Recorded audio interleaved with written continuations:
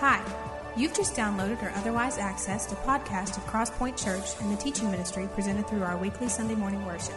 Feel free to burn a copy of this file when you're finished and pass it along to a friend you think might also benefit from the teaching.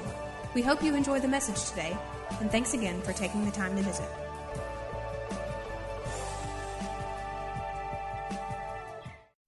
We have this perception of more in our culture that is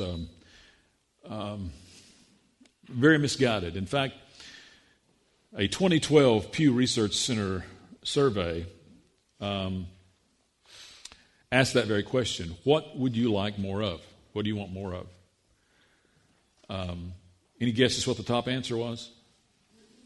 Money. I would have thought money too. Money was number 2. Number 1, time. More time. Number 2 was money. Number 3 was fun. More fun.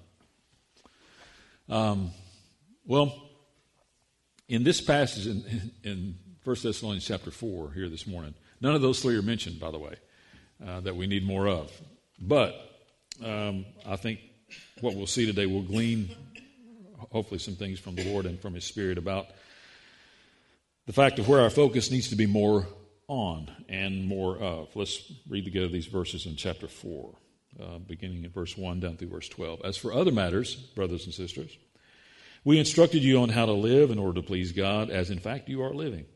Now we ask you and urge you in the Lord Jesus to do this more and more. For you know what instructions we gave you by the authority of the Lord Jesus. It is God's will that you should be sanctified, that you should avoid sexual immorality, that each of you should learn to control your own body in a way that is holy and honorable, not in passionate lust like the pagans who do not know God, and that in this manner no one should wrong or take advantage of a brother or sister. The Lord will punish all those who commit such sins, as we told you and warned you before. For God did not call us to be impure, but to live a holy life. Therefore, anyone who rejects this instruction does not reject human being, but God, the very God who gives you His Holy Spirit. Now, about your love for one another, we do not need to write to you, for you yourselves have been taught by God to love each other. And in fact, you do love all the brothers and sisters throughout Macedonia, yet we urge you, dear friends, to do so more and more. And to make it your ambition to lead a quiet life, you should mind your own business and work with your hands, just as we told you, so that your daily life may win the respect of outsiders, and so that you will not be dependent on anybody. Now, this phrase more and more appears twice in this passage. It is about distinct things. Let's look and see. First of all, more and more really means more faith. That's what he begins to talk about in verses 1 and 2. As for other matters, brothers and sisters, we instructed you how to live in order to please God. In fact, back up into chapter 1, he talks about this message and the model ringing true in verses 7 and 8. You know that we lived among you for your sake. Be imitators of the Lord, that their faith may grow. Over in chapter 3, verse 6, but Timothy just now has come from you and brought us good news about your faith and about your love. These are 2 things he's talking about here in chapter 4. Verse 8 of chapter 3. For now we really live, since you are standing firm in the Lord. Your faith is holding strong, in essence. And he's saying here, you need to do that more and more. There needs to be more and more faith. The Thessalonians, of course, as we saw in chapter 2, had faced some adversity. Culturally in their city, they'd faced some adversity, and Paul wanted to make sure it was having the desired result in their life. In essence, adversity is the result of adversity in our life and in their life should be that our faith increases, that our faith grows through adversity. It often has a polarizing result in most people's lives. Adversity, hardship, suffering, those kind of things either pushes people further away from God often or closer to Him. Most folks never remain neutral. When a hard time comes, they're either going to grab a hold of the Lord more strongly or push away from Him saying, where are you at? Why can't you fix this? I thought walking with you was supposed to be, a life of blessing and ease and all those things. So I guess the first question today is has it, and you probably have don't try this at home. I'm a professional speaker. So it really takes a great gift to learn to stutter this well. Adversity's desired effect, if adversity's desired effect is faith, Has what's happened in your life, the adverse situations in your life, increased your faith or weakened it? Only you can answer that question. But Paul says here the desired result is that it increased more and more. That the sense of walking through a hard place would build greater and greater and greater and greater faith. Here's the truth. The greater faith we have, the less adversity affects us. Yet, we need adversity to build our faith. It's the faith builder. It's the great faith builder. So without adversity, we don't know where our faith stands. We don't know whether we can weather the storm or not till it comes. So without it, our faith can't grow. Yet with it, adversity affects us less and less. Why?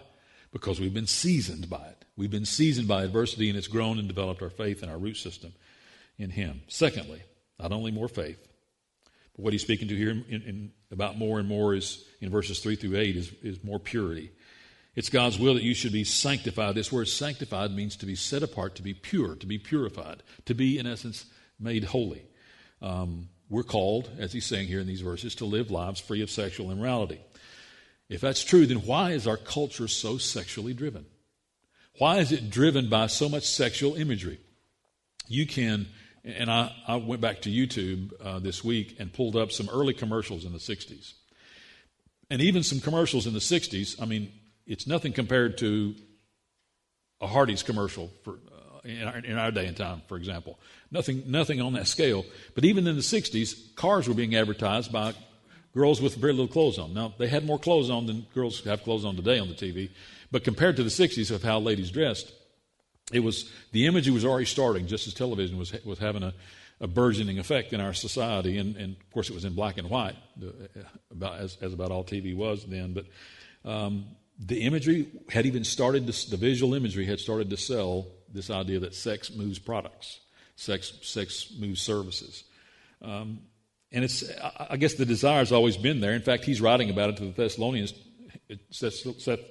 church. The desire was in their hearts for sexual immorality, and so it's nothing new for us. But now the supply sources are everywhere. I think the demand has always been there, but the sources of supply now are far greater than anybody could have ever imagined years ago. I don't know that TV is the evil sin and I'm not suggesting this that you go home and get rid of all your TVs or throw all your computers away, because computers are a source of it too. But it's what we allow. It's the filtration in our mind of what we allow and what we ignore or what we absorb, oftentimes in the things we watch and the things we allow into our homes and into our family or into our families. Is he saying here that sex is a bad thing? Absolutely not. He's saying sexual immorality is a bad thing. In essence, sex outside the bond of marriage. In marriage, it's a beautiful thing. In fact, go to Song of Solomon and see what he says. Read Song of Solomon. See what he says about our desire for each other and our desire for our mate, how that ought to be lived out from a sexual standpoint. He says it's a great thing, but inside the context of marriage. And so how we've distorted it is that we've watered down sex outside of marriage in our culture now to where you're almost a prude if you've saved yourself for marriage, or if you're a virgin when you enter marriage. I mean, it's looked like you're looked at on as some kind of freak, in our culture anymore, when that used to be the norm. It's not anymore. We are a sexually pervasive society, and we've paid the price for allowing some of that to come into our culture. But since that is the enemy's most effective weapon, and I really believe it is, I believe greed probably is number 2, but I believe number 1, his number one effective weapon is the desire for sexual encounter, sexual activity, that we be sexually pleased. I think he uses that in our culture to a greater degree than anything else. And because that's true, or if you agree that it's true, then how important is it that the generation behind you be guarded? How important is it that the generation behind you be protected? How important is it that the generation behind us and generations behind us have some sense of filter built in that's taught, not just that's assumed you get, not just that's assumed that well, go watch PBS, it's pretty clean.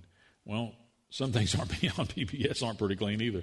So there's got to be an intentional filtration system built into the culture behind us, to the generation behind us, or they will absorb the very things the culture is selling.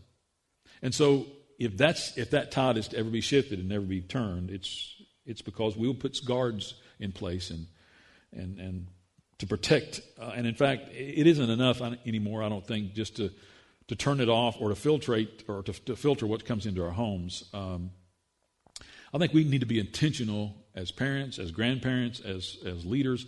We need to be intentional in talking to our kids about what's appropriate and what's not. If we assume they're going to get that from our culture, they'll get something from our culture, but they're not going to get anything in our culture that looks like this. So we've got to be intentional, not only just in filtering the things that we allow into their minds, but intentional about talking about what's real. I vividly remember when Hannah, our oldest, was about 3 years old or so. We were watching a program at home. I don't even remember the program, but probably Falcon Crest or something. It was on at night, and so there were two people, a man and woman. They were just hugging and kissing. They were both clothed and everything. So it was nothing promiscuous necessarily going on, or we would have changed the channel or turned it off one or the other. But anyway, she's sitting there looking at that, and her head kind of cocks to the side. And she looks over at me and walks over to, I'm sitting in a recliner, walks over to me. She said, "Dad, are they sexing?"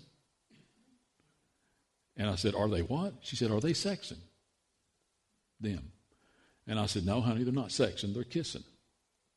"Oh, okay." I said, "But if you ever want to know anything about sex, I'm the person to come to because I know more than anybody you've ever heard of about sex.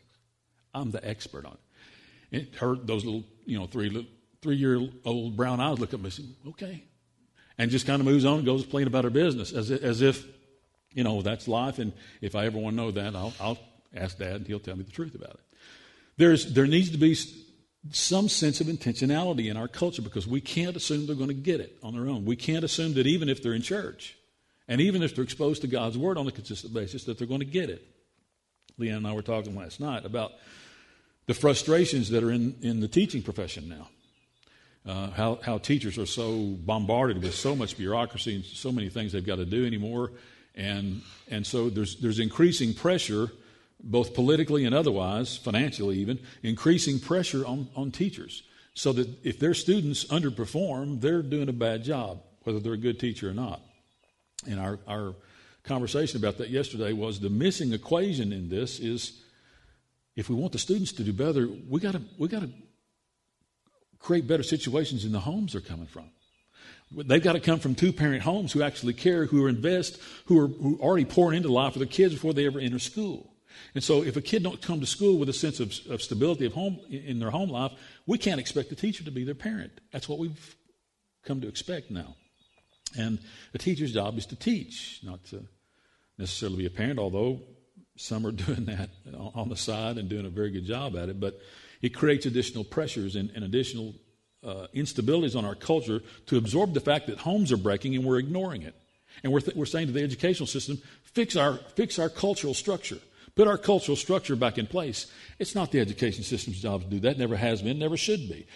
What needs to be fixed is the homes that these kids are coming from. And that's where you and I as believers need to penetrate our culture, not only with the gospel, but with some sense of standard to say, this isn't acceptable in our culture. In fact, if this is a direction that your kid's going, that I don't want my kid to go, either in school or otherwise, then we should expect nothing less than mediocrity or nothing less than a kid growing up with a sense that sexual immorality is okay or what they see is okay to tolerate. Until the situation in our homes change and parents actually, pull on their big boy and big girl panties instead of being their kid's friend, be their kid's parent, and filter some things in the home and be intentional about saying what is appropriate and what's not, that situation is not going to change. But there is a need, he's saying here, for more and more purity. And boy, the further our culture goes, the harder the purity becomes. That's why if it doesn't happen in the home, it's probably not going to happen anywhere. So we need more and more faith, more and more purity. Thirdly, verses 9 and 10 speak to the fact that we need more and more love. Look at what he says there. About your love for one another, we do not need to write to you, for yourselves have been taught by God to love each other. In fact, you do love all the brothers and sisters throughout Macedonia, yet we urge you, dear friends, watch this, to do so more and more.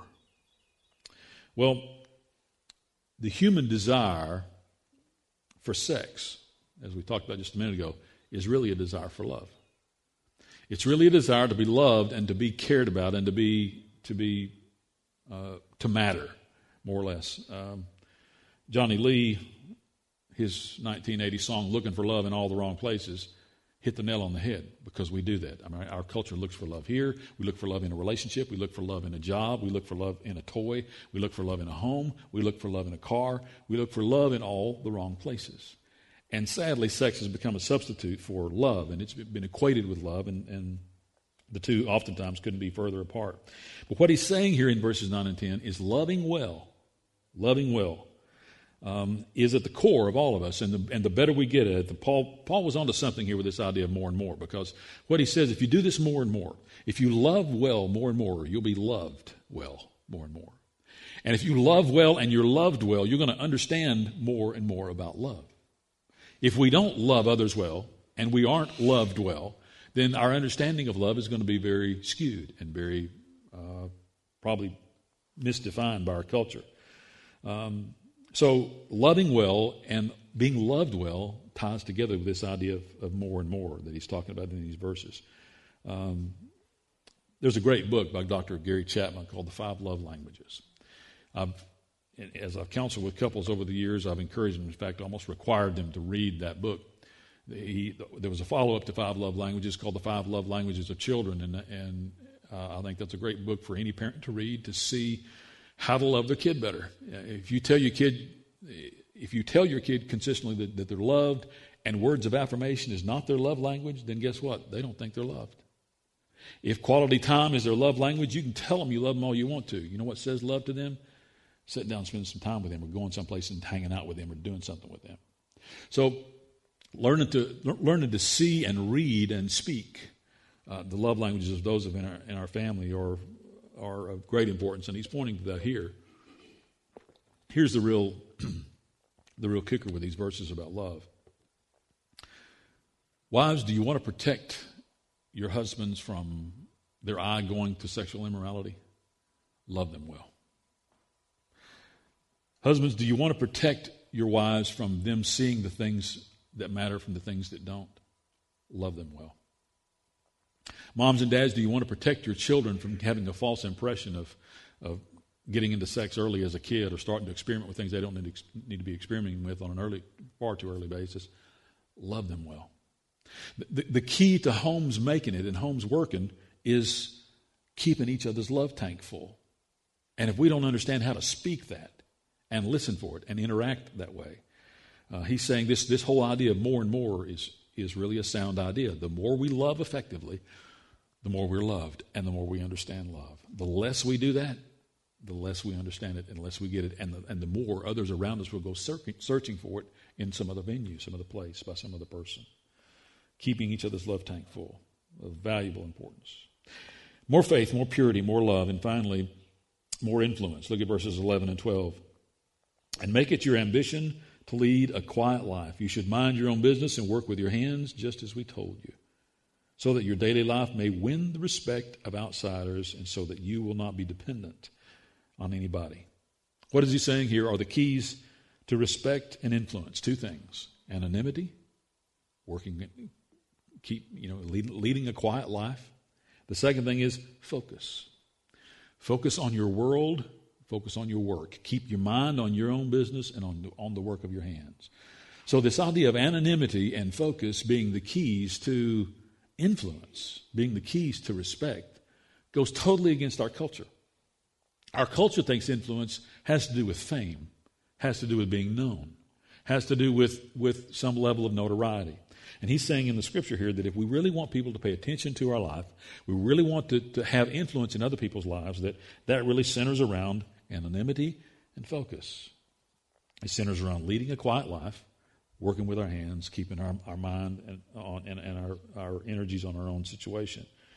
The 60s was called the Me generation.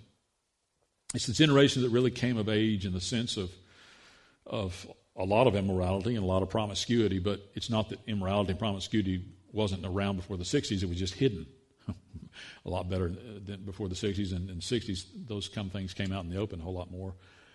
I would say if they're the Me generation, then the generation of the 80s and 90s, people born in that generation, I would call the esteemed generation. So that if they're not esteemed, their life isn't going very well. In fact, that's the generation that has created and perpetuates social media. That generation has and does. What does that tell you? It tells you that they get value and that there's this sense of influence and this sense of respect is by being known, having some sense of connection with others around us, regardless of how deep or how thin that is. Does that look like these two verses? I can't find anything at all resembling that in these two verses. In fact, my mind's eye, as I was studying this, I feel like the Holy Spirit kind of took me in this direction this week. As I was studying this, I imagined this esteemed generation, and many of us as well probably who have followed after, well-intended. And this is not please don't hear, it's not an indictment on Facebook. I mean, our church uses Facebook to try and influence and reach. So it's not the tool that's evil, it's how we use the tools. But I imagined others, myself, others, a great cloud of witnesses, as the Scripture describes, standing around the beam of judgment, around the judgment seat of Christ, where Christians will be judged for their works. And, Jesus asking the question of me or of anybody else, did you bring anybody with you? Anybody here because of you? And hearing answers like, but I had 20,000 Facebook friends. Yeah, that's great. But is anybody here because of you?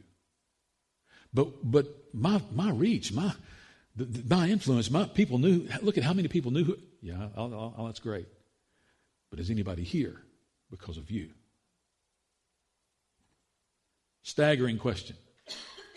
And I wonder if the esteemed generation really even cares about the answer to that question, or even cares to ask it of themselves, or if we even care to ask it of ourselves. There is a great deal to this thing of influence, and if we'll follow his plan and his principles, as I said a moment ago, that looks nothing like our culture. Nothing like our culture. Our culture says anonymity is not desirable. Our culture says minding your own business and working with your hands, focusing on your own life and the things you do in your own world that's totally of no value. You need your what you do and the results of your life and your relationships and your efforts need to be shared with everybody else. And I'm not saying that's evil in and of itself, but he's saying here that respect and influence come out of leading a quiet life, minding my own business, and working with my hands. Doesn't look like our culture at all. Yet, is this a formula for influence? And is this a formula for respect? It absolutely is. And if we put these things in place, God will use our influence in an incredible way. Yet we head down our own cultural path expecting God to bless our own influence. And so he doesn't work that way. He's not into more and more, as we see more and more. Well, by observation here is in these verses, our more and more culture is heading in a more and more wrong direction. And who better than the church, who better than you and I who call ourselves believers, to not only raise a flag to that, but begin to try and turn it and begin to try and change the concept. Or the more pertinent question is, are we headed there with them? Are we headed toward more and more with a more and more culture? Have we bought into this concept and these ideas? Well, here's 4 observations as we close that I want to leave with you that are sobering to me, and I think and hope will be sobering to you. One is, we need more faith, because more faith takes more stands. Somebody with more faith will take more stands more willingly and more openly than a person without great faith. He's saying in these verses here that as we read, we need that more and more. Your faith needs to be increased more and more. And as we saw in the previous chapter, they went through an incredible amount of adversity to increase their faith. So, should we let others in? Let others around us, around our world, in on our adversity? Absolutely. Should we let them see that it hurts us and there's pain? Absolutely. Why? Because if they can't get into our world, they'll never see our walk. And if we want them to see our walk, in the middle of adversity, of us hanging on to Jesus with all that we've got to let them into our adversity, let them into our world. And that's hard to do. We have to live with a greater sense of authenticity, a greater sense of transparency than most of us are willing to live with. There's a tenacity to a person who has more faith because they're willing to take more stands. They're willing to even stand by themselves is necessary. More purity, though, guards more minds. Just as more faith takes more stands, more purity guards more minds willingly and diligently. More purity sees the incremental influence of sexual immorality in our culture and of everything else that leads to. Do you realize, I looked up some statistics on this past week, just in America alone, just in the United States alone, the sex business is $300 billion with a B. $1 billion. The trade of the sex business and the sex traffic and how it works in our culture would take a great hit if you and I would value purity more. If you and I would value guarding not only the minds that are in our homes, but the minds that are in our classrooms, and the minds that are in our spheres of influence, and the minds that are in our neighborhoods. If we'd take a greater stand for purity and guarding some of those minds against some of those kinds of things in our own minds as well, as a part of that, I think we'd begin to see some change and start to make a dent in that $300 billion number. Thirdly, more love simply looks more like Jesus. If I were to explain or try and give you a picture of the epitome of love, it would have nothing to do with romance. It would have nothing to do with how our culture describes love. It would even have nothing to do with willingly giving and loving on someone else that doesn't deserve it or whatever. It would have everything to do with looking like the life of Christ. Now, the greatest picture of his love for us is the picture of the cross.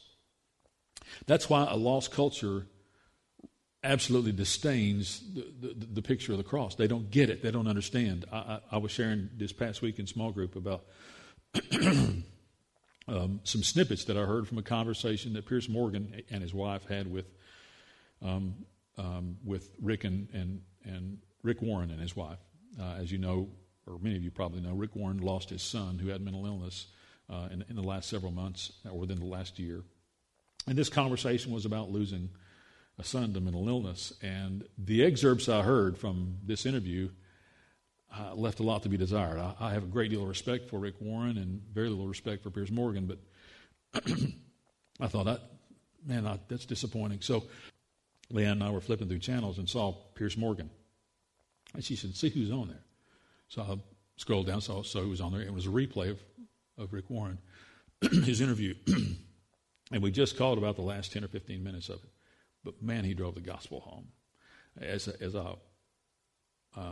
My conversation went back to small group, and I thought, that doesn't sound like the Rick Warren I know, but the Rick Warren I saw in the interview really drove the gospel home and was very faithful to say, here's what love looks like. Love looks like Jesus.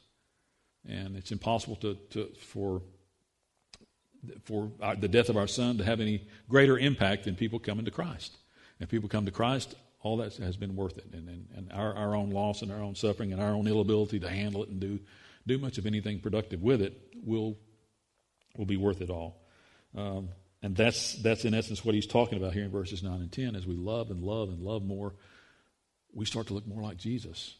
And I'm going to tell you, there is no husband that wouldn't love to be married to Jesus. There's no wife that wouldn't love to be married to Jesus. There's no parents that wouldn't want their kids to look like Jesus. As the greater sense of love we have, the more we look like him, the more selfless we become, and the more we look like him. Finally, more influence leads to more people. It's a simple concept, but it's true. The greater our influence, the greater the ripple effect of our lives. The greater the conversations we have, the results of those conversations mattering, being about something that matters, and meaning. Because really, when you boil down to it, we talked about this a couple of weeks ago, most people's lives either boil down to possessions or people. And we have influence, whether we like it or not, positively or negatively for the kingdom. What are we doing with that influence? And what he's saying here in this passage in chapter 4 is the greater influence is not more me, it's less me. The less me there is, leading a quiet life, sticking to my own business in my own hands, the less me there is, he says, the greater influence grows out of that. Boy, that looks nothing like our culture. And in fact, much of Scripture looks nothing about our culture, like our culture at all. But he's saying, if we'll follow in these areas of more faith, more purity, more love, and more influence, we'll experience a life of more that looks nothing like what more would be defined in our culture. Yet we'll experience more of Him in greater ways than we ever have known before. And I guess as we close today, my challenge to you is this, is are you like me, or do you have greater difficulty in the more culture in the more that's defined by our culture? Do you have greater difficulty even seeing the more of Jesus that He wants us to see there of Himself? And we need to position ourselves for that. We need to position ourselves around His Word and around folks in church and around folks that want those same things. Why? Because we're doing battle against a culture that's heading in an opposite direction every day we're there. And so we need the encouragement of each other. We need the challenge and the strength and the increased faith and the increased purity and the increased love and the increased influence that we get from each other. We're designed to sharpen each other, to challenge each other, to love each other, to encourage each other, and we need each other. It's impossible to live in a more centered, me-centered culture and be more centered, less me-centered that the Scripture speaks to without each other. Because without some help and encouragement and prayer and somebody joining us on the journey and sharing some of the hardships and those kinds of things, we feel alone because we often are alone in our culture. And so we need the strength that the body provides for each other. And so I encourage us to seek that today. I feel like I've done a really inadequate job of showing you some things from 1 Thessalonians 4 today, but I hope your takeaway is this. If God really wants to use my life to impact other people's lives, there's going to have to be more Him and less me. More Him, less me. Doesn't look like our culture. And I hope as I stand before Him and that mental picture that I communicated with you earlier, and as He asked me the question to say, are there anybody here beside, that's because of you? And I can say, yeah, he is. She is. They are. This family is. This guy is. This friend in high school is. This, as opposed to, look at all my friends on Facebook. Look at the influence. No, is anybody here because of you? And that's really the desire of my heart. I hope that's the desire of your heart, to stand before Him one day and say, was I known or did I make Him known? That's simple. And that's becoming an ever-increasing battle in our culture. And I hope as you and I are willing to do battle in that kind of setting day to day, that we'll follow His example and not our cultures and how to get there. Let's pray.